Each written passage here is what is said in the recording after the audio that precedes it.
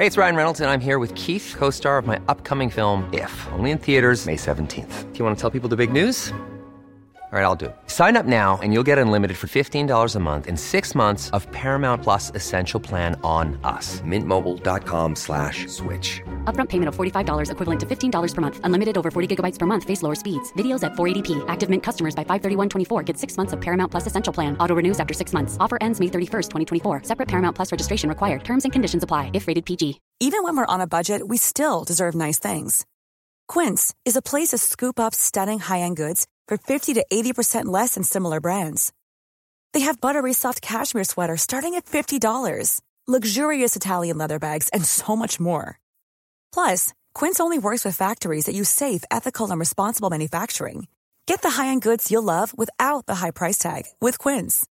Go to quince.com/style for free shipping and 365-day returns. There's never been a faster or easier way to start your weight loss journey than with PlushCare. PlushCare accepts most insurance plans and gives you online access to board-certified physicians who can prescribe FDA-approved weight loss medications like Wegovy and Zepbound for those who qualify. Take charge of your health and speak with a board-certified physician about a weight loss plan that's right for you. Get started today at plushcare.com/weightloss. That's plushcare.com/weightloss. plushcare.com/weightloss.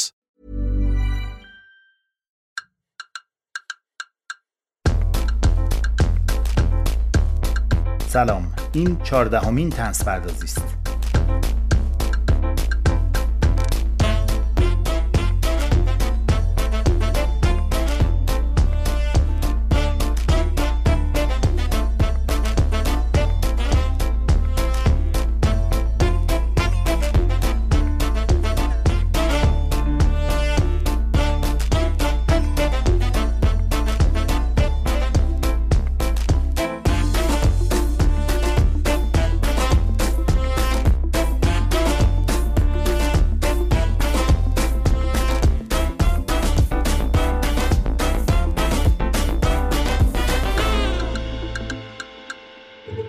طنز پردازی پادکستی درباره طنزه. درباره طنز هم که معناش مشخصه. قرار نیست کسی رو بخندونه، ولی چیز خنده‌داری بود چشم میگیم شما بخندید. به قولی طنز پردازی حرمت داره نه لذت.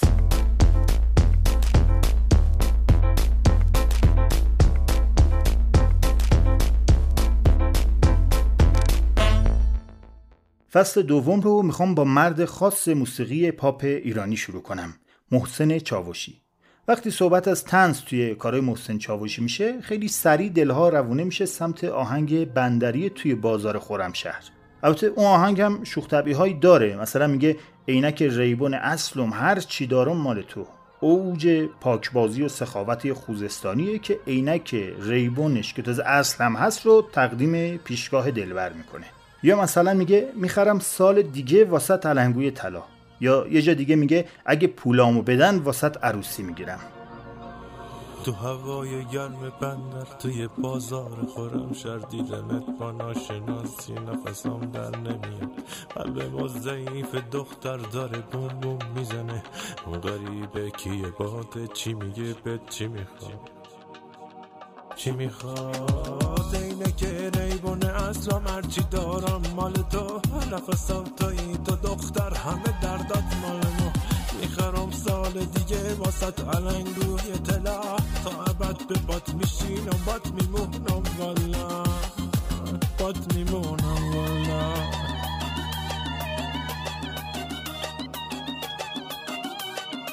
بات میمونم والا.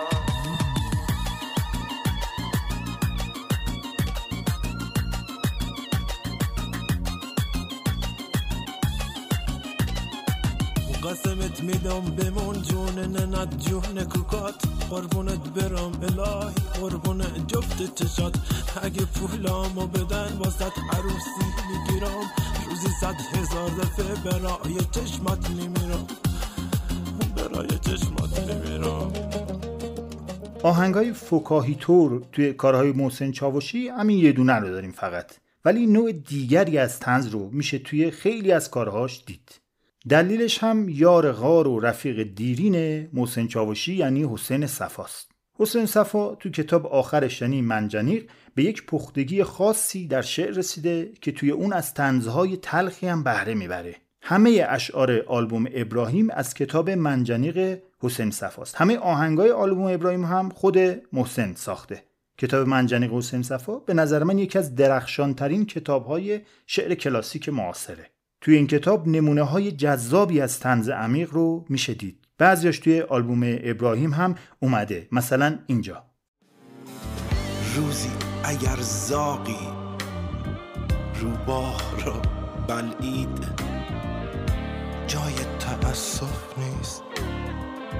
هیهات اگر روزی صابون بیاموزد مکار بودن را. یه بیت از همین شعر هم توی آهنگ نیومده. میگه چون بخت یارم نیست در فقر میلولم، چون هیچ کارم نیست با هیچ مشغولم، من مزد میگیرم بیکار بودن را. یا مثلا غزل شماره 18 منجنیق میتونه یه طنز تلخ انتقادی محسوب بشه. توی این شعر چند عده آدم رو توصیف میکنه. اولین عده لابلای کتاب پلکیدند و پچ و پچ کردند، کار خیری به عقلشان نرسید، هرچه مشغول استخاره شدند. دومین عده از کتاب شدن رنج بردند و تا به دستور اولین عده درس عبرت شوند پاره شدند. و همینطور میره جلو، میگه عده‌ای بس که گوش کردند و نشنیدند شکل پنبه شدند، عده‌ای نیست بس که حرف زدند کاملا شکل آرواره شدند. و جلوتر میگه عده‌ای جیب سعی میکردند کارها را به ما حواله کنند، عده‌ای ما فقط به خاطر هیچ کار کردند و هیچ کاره شدند. چه کرده واقعا این نوع طنز، واقعا محمد پسنده.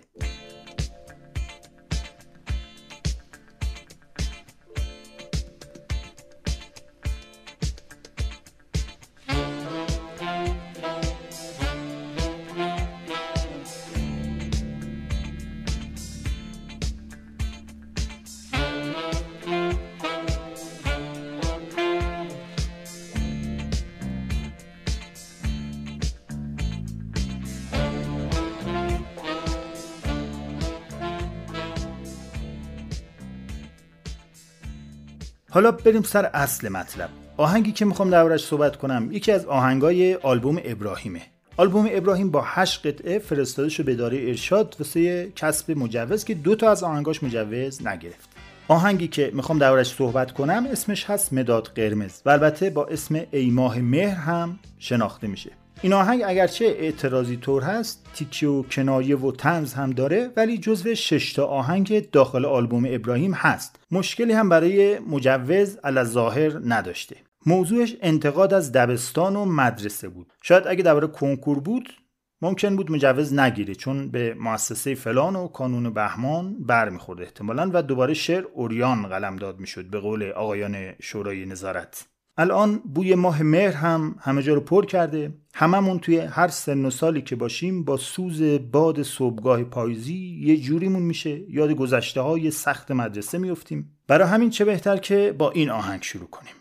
آهنگ مداد قرمز فضای عجیب و غریب مدرسه‌ای رو میگه که نسل ما توش بزرگ شد. مدارس الان حداقل تو ظاهر خیلی تغییر کردند. بچه‌ها رهاتر هستن، تنبیه بدنی تقریبا حذف شده، ولی هنوز مدارس کارکردهای منفی خودشون رو دارن. این مبحث انتقاد از آموزش رسمی و مدارس فقط مربوط به ایران نیست، یه موضوع جهانیه که خب تو حوصله این اپیزود نمیگنجه. مثلا یه تحقیقاتی شده بود تو آمریکا، هزاران نفر از پدر و مادرها ترجیح میدن خودشون تعلیم و تعلم کنن بچه‌هاشون رو، یعنی تو خونه‌های خودشون. خیلی ها هم مجبورن بچه ها رو بفرستن مدرسه، مجبور. خب چیکار کنن؟ ولی همونا هم واقعا مضرات مدرسه رو دارن به عینه میبینن. بدون شک مشهورترین آهنگی که درباره اعتراض به مدرسه و آموزش رسمی تا حالا ساخته شده آهنگ گروه پینک فلویده. اون آهنگی که میگه ما به آموزش نیازی نداریم، ما به کنترل ذهنی نیازی نداریم، نمیخوایم که تو کلاس به ما ریشخند بزنن. هی آقا معلم دست از سر اون بچه ها بردار جون ننت.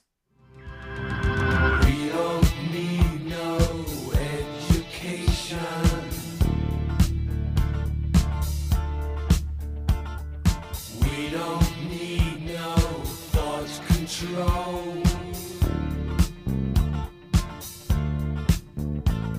No dark sarcasm in the classroom. Teacher, leave them kids alone.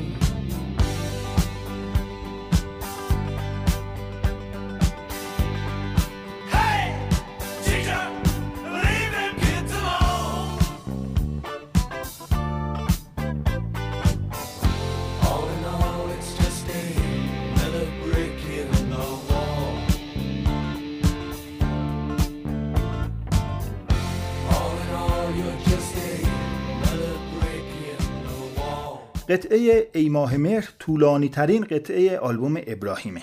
6 دقیقه و 22 ثانیه است. شعرش از حسین صفا، همطور که گفتم غزل 7 کتاب منجنیق. آهنگسازش هم همطور که گفتم محسن چاوشیه، ولی تنظیمش توسط فرشاد حسامی انجام شده. تنظیم پرکار و پرزحمتی هم داره. ریتم رو کوبنده و اعتراضی در نظر گرفته آقای حسامی، ولی برای اینکه فضای نوستالژیک و حسرتبار توی شعر هم در بیاد، تو آهنگ ستار هم میشنویم، آواز شوشتری هم میشنویم. تنظیمش کلاً کار جالبی اگه دقت کنی.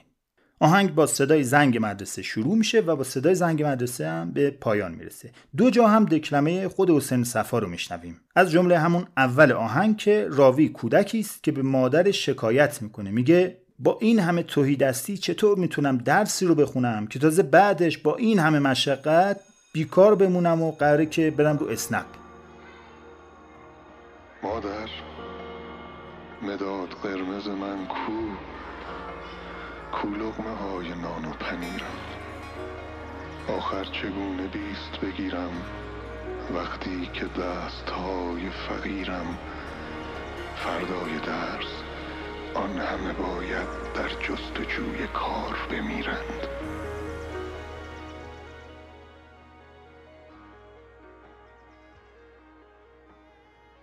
انتقاد و اعتراض نسبت خانوادگی با طنز داره.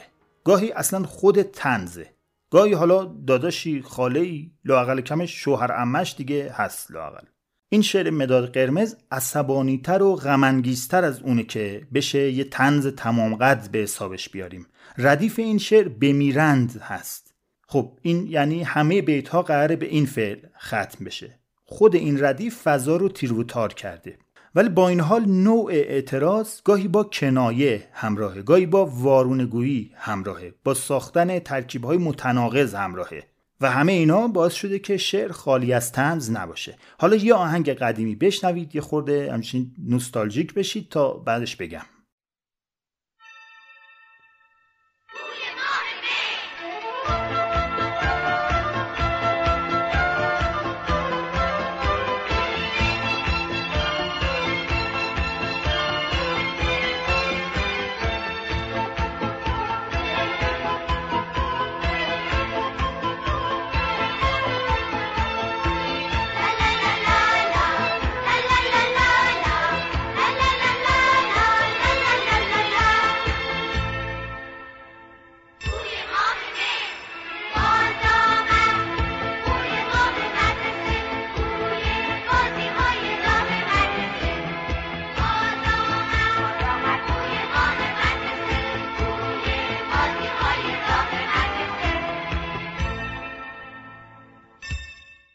همچین بوی ماه مهر پیچید تو فضای وجودمون. شروع آهنگ مداد قرمز همونطور که شنیدید دکلمه حسین صفاست. بعد محسن چاوشی میخونه که ای ماه مهر زهر هلاهل. کنار هم گذاشتن مهر و زهر هلاهل تضاد و طنز تلخی رو ایجاد میکنه. کلمه مهر آدم رو یاد مهربانی میندازه دیگه. آهنگایی هم که اون موقع اواخر شهریور و اول مهر از تلویزیون پخش میشد همیشه از بوی ماه مهر و مهربانی در مدرسه میگفت، ولی اون توی خبرهای دیگه ای بود. ای ماه مهر زهر حلاهل، بازا که زنگ های سلاسه روزی 1000 بار بمیرند. تا کودکان به وقت دبستان از ترس امتحان نهایی با نمره 4 بمیرند.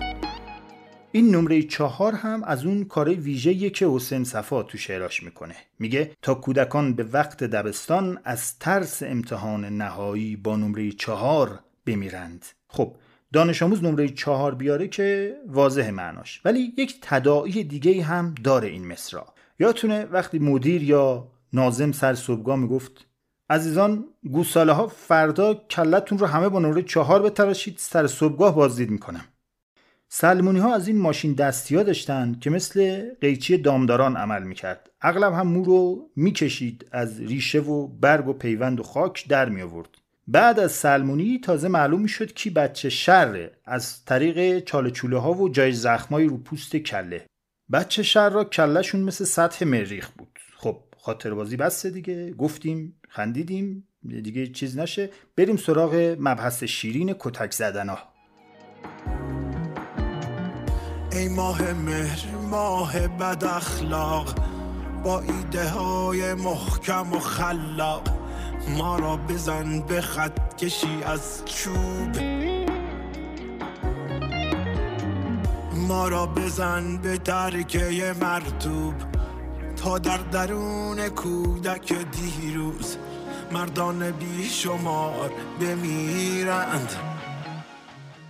این ماه مهر که برخلاف اسمش ذره مهربانی تو وجودش نیست و بد اخلاقه، ایده های محکم و خلاقی داره.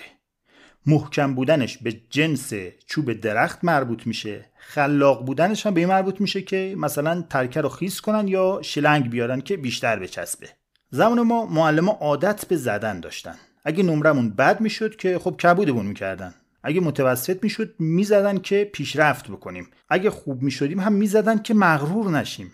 حالا اینا برای شما ممکن جوک باشه، ولی برای ما واقعا نا خاطر است، نا واقعیتی که برای خود من اتفاق افتاده. مثلا یادم میاد یه معلم عربی داشتیم تو دوره راهنمایی. این کلاس رزمی میرفت. وقتی می‌خواست یکی رو تنبیه کنه، دست‌ها رو میچسبوند به سینه، پاها یکی جلو یکی عقب، قشنگ گارد رزمی میگرفت، بعد یه دفعه مثل مار پیتون لنگش رو پرتاب میکرد تو سینه حریف، یعنی دانش آموز. یه بار به همین روش دوستم حسین رو زد. این حسین بنده خدا پسکی رفت، افتاد تو سطل آشغال کنج کلاس. استخونی هم بود بنده خدا، بعد مثل لاک پشت هر چی زور میزد این سطل از ناحیه تحتانیش خارج نمیشد. صحنه گروتسک بود واقعا، یعنی بین خنده و وحشت مونده بودیم ما. خب بس برگردیم سر آهنگ. بیت ترجیح این آهنگ همونه که حسین صفا اولش دکلمش میکنه. تو این بیت حسین صفا با هوشمندی همه مسئولیت‌ها رو متوجه مدرسه نکرده. اینجا اعتراض و گلایه از خانواده است. اینکه چرا فکر میکنن راه سعادت حتما از مدرسه میگذره و اینکه چرا فکر میکنن مدرسه حتما داره کار درست رو انجام میده. مادر مداد قرمز من کو لقمه های نان و پنیرم، آخر چگونه بیست بگیرم، وقتی که دستهای فقیرم بردای درس آن همه باید در جستجوی کار بمیرند.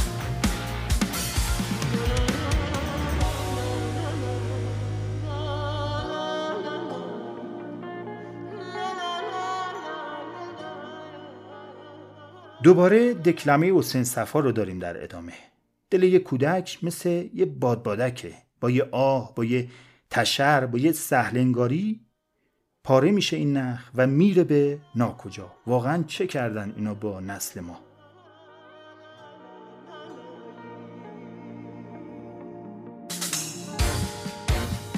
دل بادبادکیست حسیری،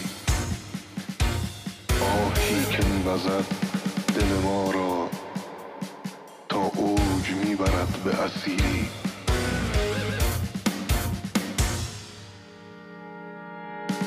با هر نخ بریده شهید، دلهای رفته را بگذارید در اوج افتخار بمیرند.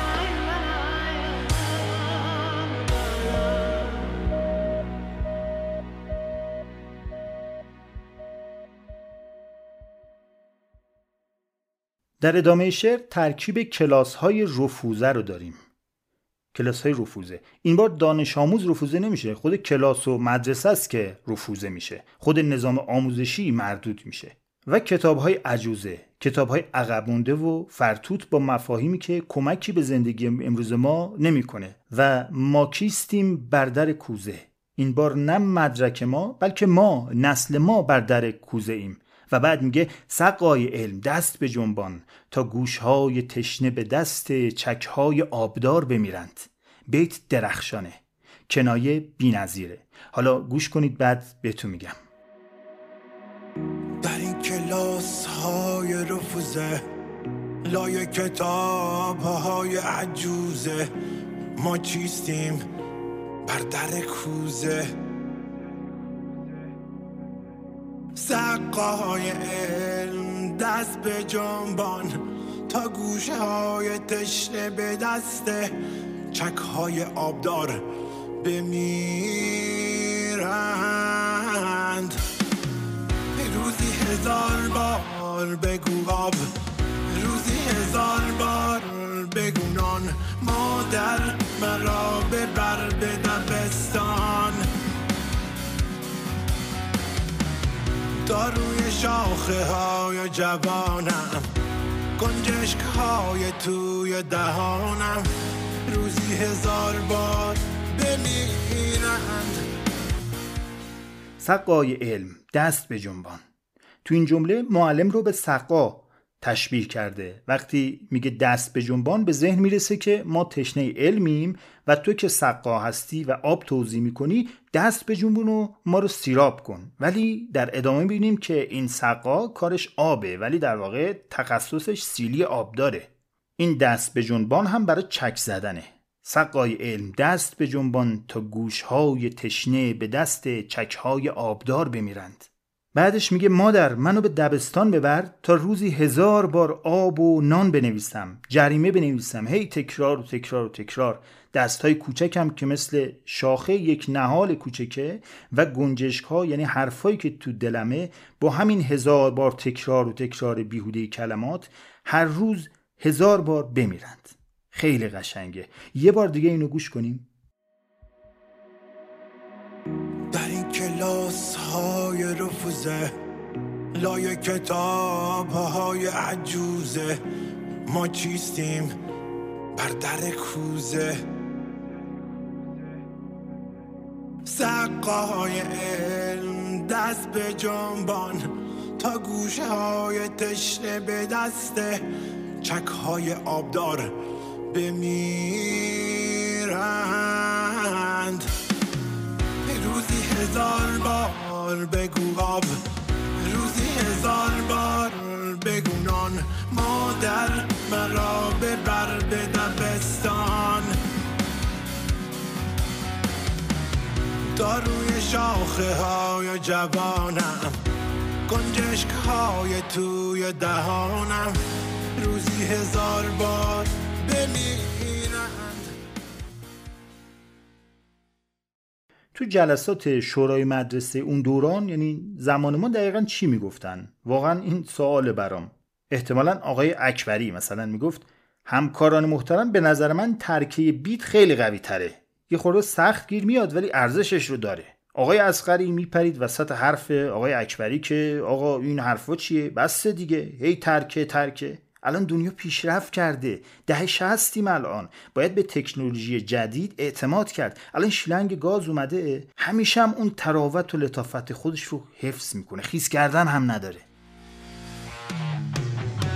مادر بداد قرمز من کو لقمه های نان و پنیرم، آخر چگونه 20 بگیرم. وقتی که دستهای فقیرم بردای درس آن همه باید در جستجوی کار بمیرند.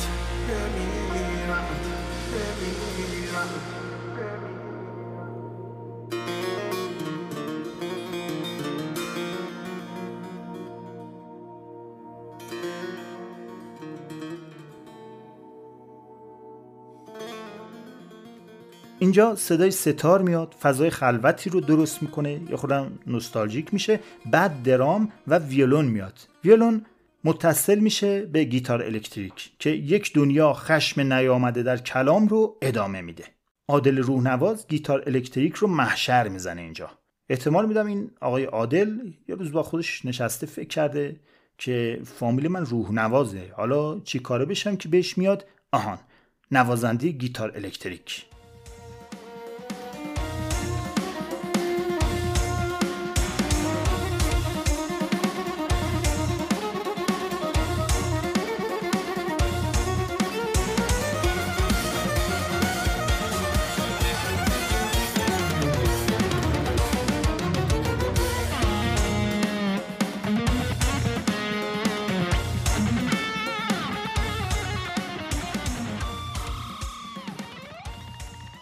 توی شعر اصلی که تو کتاب منجنیق است چند بیت اضافه تر هم هست که بار اعتراضی شدیدی هم داره.